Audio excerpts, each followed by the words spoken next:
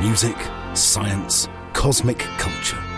This is the Blue Dot Podcast. Today's world is unpredictable and full of contradictions, and navigating its complexities while trying to make the best decisions is far from easy. In his new book, The Joy of Science, the acclaimed physicist and Blue Dot favourite, Professor Jim Al-Khalili, presents 8 short lessons on how to unlock the clarity, empowerment and joy of thinking and living a little more scientifically. In this brief guide to leading a more rational life, Professor Al-Khalili invites readers to engage with the world as scientists have been trained to. The scientific method has served humankind well in its quest to see things as they really are, and underpinning the scientific method are core principles that can help us all navigate modern life more confidently, discussing the nature of truth and uncertainty, the role of doubt, the pros and cons of simplification, the value of guarding against bias, the importance of evidence-based thinking, and more. The Joy of Science shows how the powerful ideas at the heart of the scientific method are deeply relevant to the complicated times we live in and the difficult choices we make. Read this book and discover the joy of science. It'll empower you to think more objectively, see through the fog of your own pre-existing beliefs, and lead a more fulfilling life. Welcome to the Blue Dot Podcast with Professor Jim Al-Khalili. Jim, welcome to the Blue Dot Podcast. Thank you very much for having me. Looking forward to chat. Jim, your latest book is The Joy of Science. The starting point is essentially the scientific method and what the world would be like if we all thought more scientifically. Jim, why do we need to think more scientifically? And what is the scientific method? First of all, to say that science itself isn't a collection of facts about the world. That's called knowledge. Science is the way or a way of gaining knowledge about the world. And as far as I'm concerned, when we're talking about our physical universe around us, science is the most reliable way of gaining knowledge. There are lots of other ways through art and culture and literature and discussions and contemplation and religion or whatever. But science relies on this thing called the scientific method. And that's really held us in good stead for the last many centuries. So the scientific method is various tricks and approaches to learning about the world that correct for our human sort of fallibility and biases and opinions, that we want something to be right. That doesn't mean it's right. So the scientific method has really helped us learn about the world. And what I argue is that if we could export some of those tricks and approaches and attitudes into everyday life, we would be a lot happier. We would be more empowered. We would be more confident. We'd have a better understanding of how to deal with the challenges that, face us. I don't mean scientific challenges. I just mean just every day living our lives, particularly today in the 21st century, where we are faced with so many challenges. We're coming out of a pandemic. We've got climate change to deal with. We are all bombarded with information from every direction. We don't know who to trust, what is good information, what is misinformation. The scientific method would help us sort of find our way through all this complexity in everyday life. And when do you think you started thinking scientifically yourself? Well, I guess I was thinking scientifically, probably along with every other child, when I was curious about the world. Every kid, when they ask their parents or teacher, what is this? Why is that? Can you explain such and such? That is being curious about the world. That is, in a sense, thinking scientifically at a very basic level. We always say that scientists are the children that have never grown up. They remain curious about the world. For most people, you get on with everyday life and you don't really care about the workings of the universe.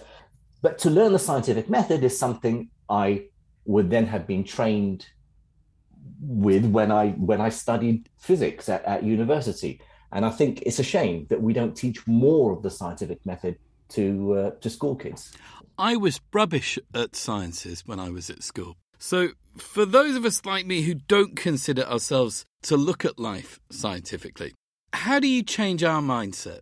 Well, first of all, to say that thinking scientifically or using some of the approaches of the scientific method doesn't necessarily mean you have to be fascinated with, black holes or Higgs bosons or genetics just that that's a tiny fraction of what we would call science.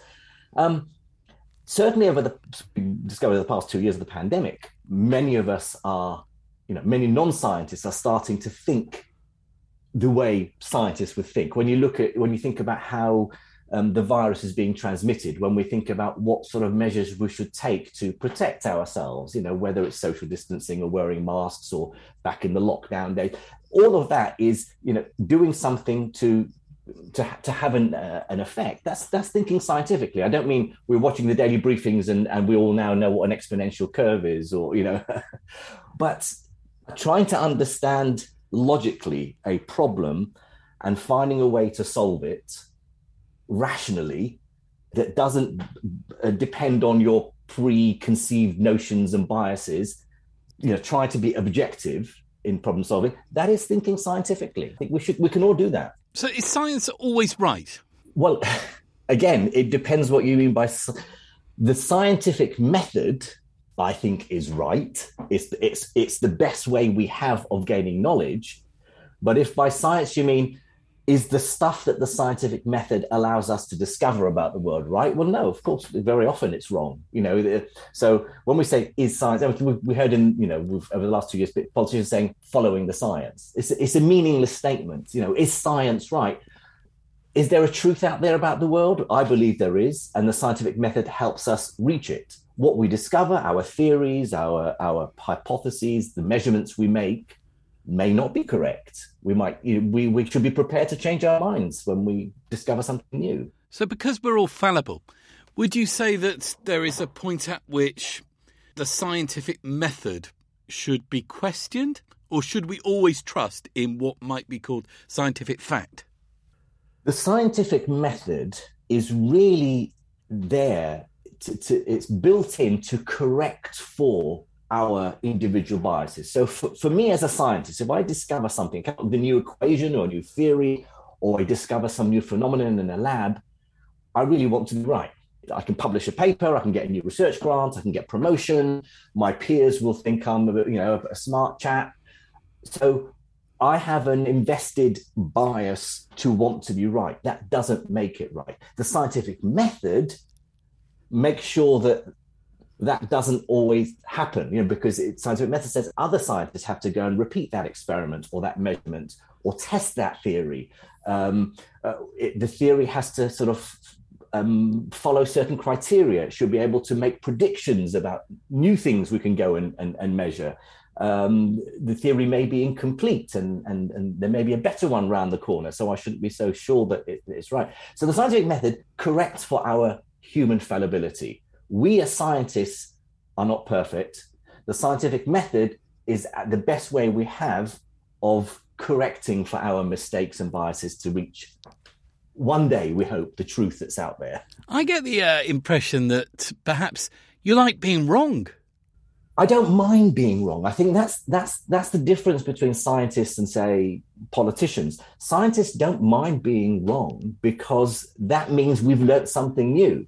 If we all stuck to the same idea or same theory about some aspect of the world, and every test we did and every experiment we did verified that theory was correct, that's sort of boring. But to discover that was wrong means there's something new to learn about the world, and that's good and it's exciting. So scientists are trained not to be ashamed to be wrong and to admit their mistakes. We'd like not to be, but it's fine if we are. Okay. Jim, the new book then, The Joy of Science, the first chapter deals with the idea of post-truth. And you wrote the book a year into the COVID pandemic, where people were engaging with science and scientists, as you've mentioned, on a daily basis with the briefings. Was modern-day politics and populism an inspiration for the book? I guess to a large extent, yes. I mean, I started writing the book and the idea and sort of the background research I did for it was all pre-pandemic. But certainly it was, after, for example, Donald Trump took over the presidency in the United States. And so there's clearly a concern there about post-truth politics. But yes, I have been concerned for a number of years that, amplified by social media and the internet, people tend to value, opinion over evidence, and my truth is as good as your truth, and I saw somewhere on YouTube such and such, how and it's the rise of conspiracy theories. So I was aware that we have to do something to tackle misinformation, disinformation, and fake news. The pandemic, I think, really sort of brought that into focus, particularly with people who are sort of anti-vaccination, for example, and just the spreading of unscientific, irrational points of view. So it became more urgent, I guess. But shouldn't the truth always be questioned, or not? When is the truth ultimately the truth? Well, in science, you don't know if you've reached the truth. You never know. You can never be sure. What we can say is, that we have levels of confidence that a particular idea about some aspect of the world is right. We talk about, for example, climate change. Not so much now, but in the past, people used to say, well, in climate change, 97% chance that it's due to human action. And that 97% number came, I guess, from a survey a few years ago in which 97% of all climatologists said that humans are changing the climate. There was a 3% that didn't in that particular survey. So that doesn't mean it's definite. But in all likelihood, it's true. And as we see data and evidence coming in all the time from around the world, that really only makes us more confident. So it's levels of confidence rather than being certain that something is true. So you use an example in the book that humans have been to the moon, and you say that is true. So is that beyond doubt? And at what point can something no longer be questioned? I think we should always question. We could never be absolutely certain that we are right about something, but it's levels of confidence. The sun will rise tomorrow morning. Now, there may be something built into the laws of physics that says that, we're recording this on the 19th of April. On the 20th of April, the sun won't rise because the Earth, there's something built into the law of gravity that, it's so preposterously unlikely that we just assume it's not going to happen. We can't rule it out, but we can't go around not ruling out everything. There are certain facts about the world that we have to say those are solid facts. If I use in the book the example, if I drop a ball from a height of 5 meters above the ground, it'll take 1 second to hit the ground. Not half a second, not 2 seconds, 1 second. And that's according to a very simple formula that goes all the way back to Galileo, hundreds of years ago. Now, Newton gave us his equation of the law of gravity. Einstein gave us a new picture of gravity that improves on Newton. There may be another theory that even improves on Einstein's theory of relativity. But the fact that the ball takes 1 second to hit the ground from a height of about 5 meters, as near as damn it, not 2 seconds. That is a fact about how gravity behaves. And so coming back to your example, did we go to the moon? There is so much evidence that we did. There's it's not simply a case of whether NASA hid, it's all a conspiracy and then really just they concocted it.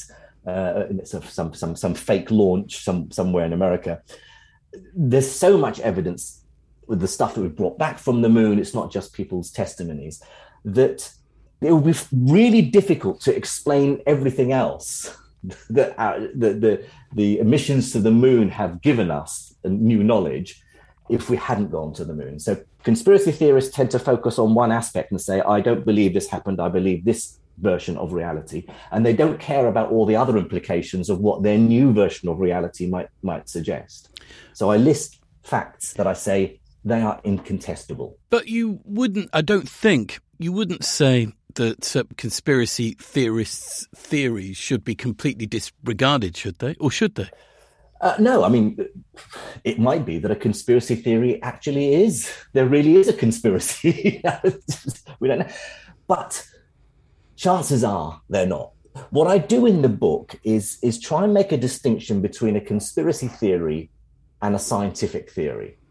And the point is that a scientific theory is something that is refutable, that you can provide evidence. If someone provides me with evidence that Einstein's theory of relativity is wrong, well, I'd have to test that evidence very carefully, because Einstein's theory predicts so much that's right.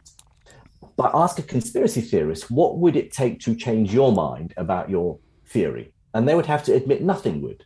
By definition, a conspiracy theorist will not accept any evidence that goes contrary to what they believe.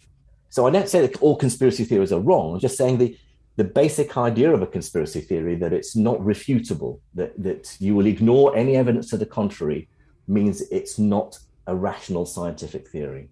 You paraphrase Einstein in the book. You say, we should try to make things as simple as possible, but no simpler. Now, can you explain, is that science or is that philosophy? Well, I think it's much broader than science and philosophy. I think it's a fact of everyday life that, we like to simplify problems and issues to make them easier to make decisions about. And, and we see that in everyday life all the time, in everything, political opinions and ideologies and debates and arguments are simplified into tweets. It's human nature that we like to get to the crux of a problem and make it nice and simple so that we know how to make decisions about it. But so much of life is not simple. It's complicated. And a lot of science is complicated. So in science, we've learned that we would like for things to be simple. Occam's razor tells us that if you have lots of different explanations for something, chances are the simplest version is the right one. But that doesn't necessarily mean that's not always the case. Sometimes things are just more complicated than we would like them to be. And we've got to sort of admit that and put in the effort to try and disentangle that complexity. I also paraphrase the American physicist Richard Feynman, who was asked when he won his Nobel Prize for his part in discovering a theory called quantum electrodynamics. He was asked by a journalist, explain in a sentence what your Nobel Prize, you've been awarded a Nobel Prize for. And he said, if I could explain in a sentence what my Nobel Prize was for, then it wouldn't be worth a Nobel Prize.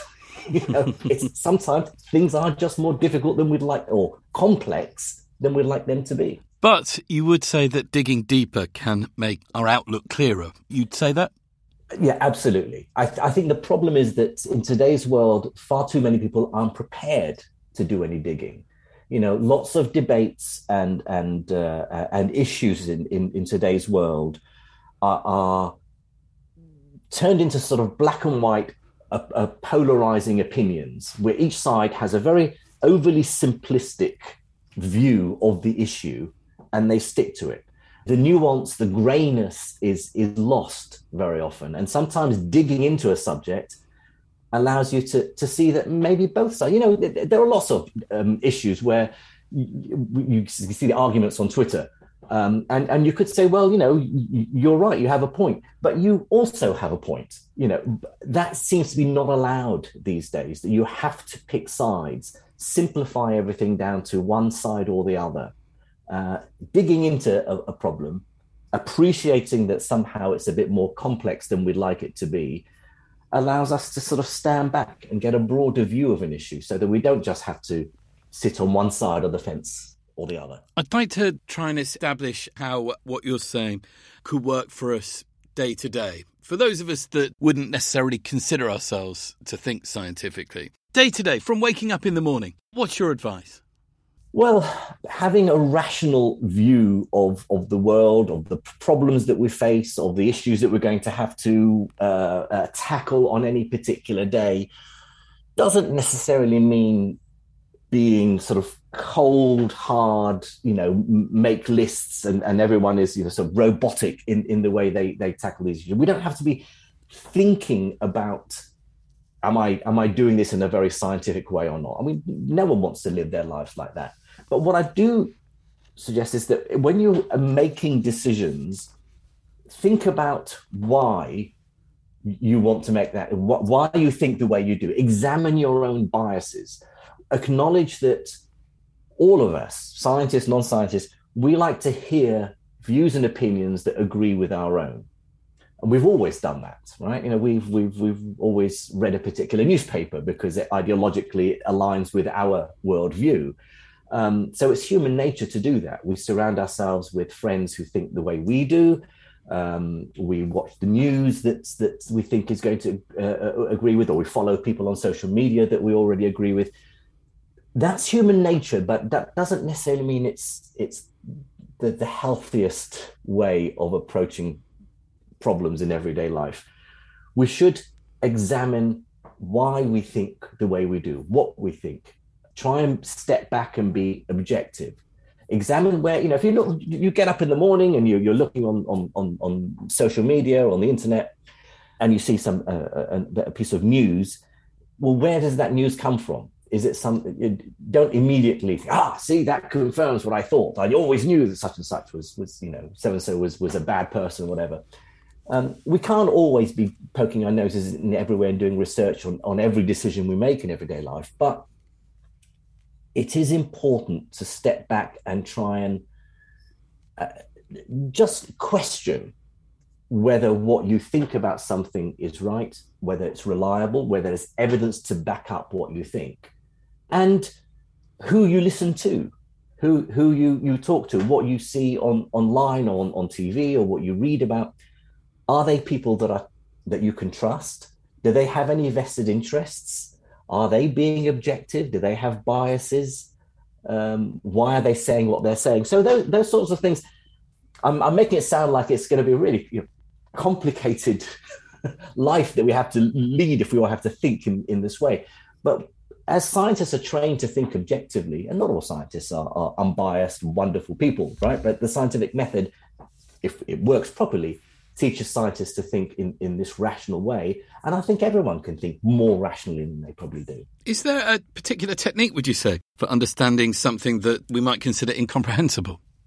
I think there are various techniques where you can, even for me, since I wrote the book, I'm conscious of questioning, even, having a discussion with my wife and, about something, and we'll disagree on something we've seen on the news. I've started to, rather than want to win an argument or win points, get my view across because I think I'm right, I will wait and think, hang on a minute, am I right? Where did I read this? Or why do I think this?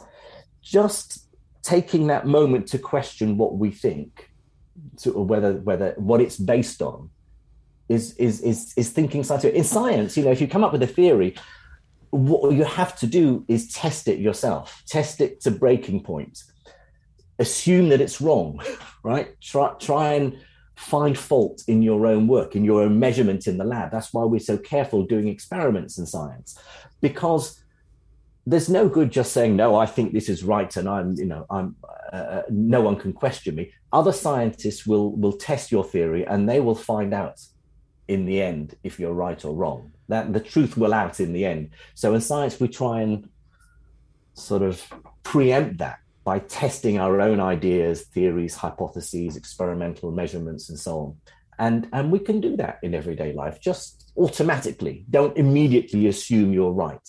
If all our brains are wired differently, do you think that there could be a reason why it would be intimidating to read your book and feel scared by the theories that you're proposing?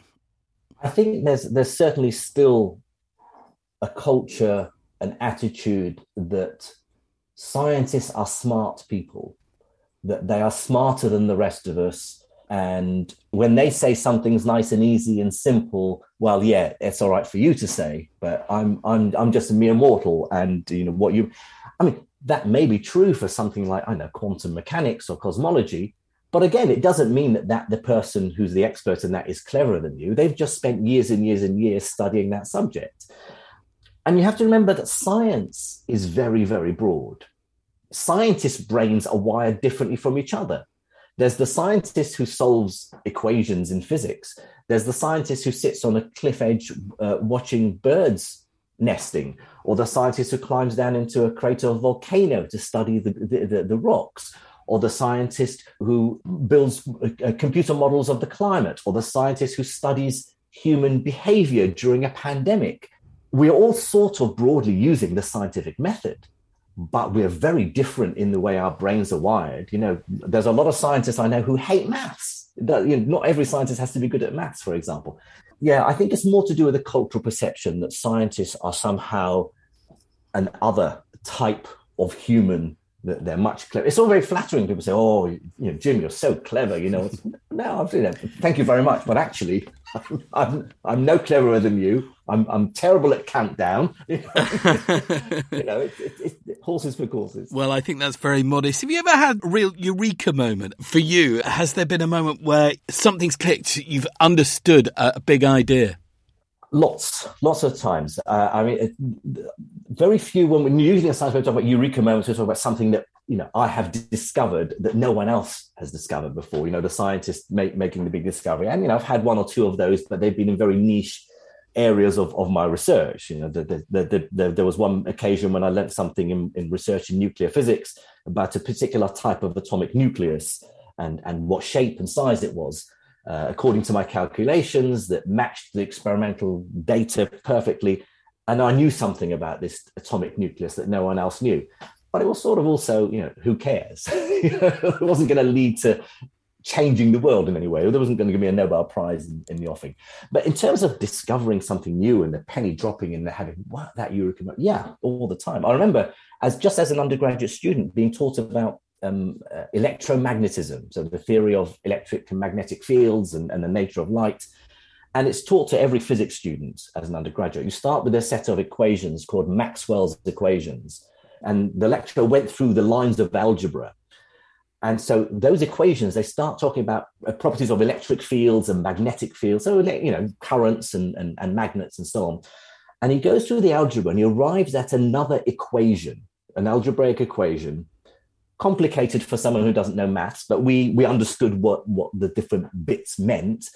But there was in there a letter, a symbol, and he says, and that is the symbol, that is the value of the speed of light. And that proves that light is just oscillating electric and magnetic fields. Now, I knew that light is just, these sort of waving magnetic and electric fields, and we'd been taught that previously. But to arrive at that number, the speed of light, from the equations that had nothing to do with light, and there were magnetic fields and electric fields, that sent a shiver down my spine. And I was an undergraduate student, and to the extent that my mates in the lecture theatre sitting next to me could see that I was geeking out on it, and they just took the mick. But yeah, so it's moments like that when profound truths about the universe and how they work, when you learn about them, and I love teaching those to my students. Even as you told that story, I felt a little moment myself then. Yeah, some of it is just beautiful and is so profound. I teach this to my students. There's a famous experiment. I won't go into the details, but there's a famous experiment that carried out in the mid-20th century by two American physicists that proved that gravity slows time down.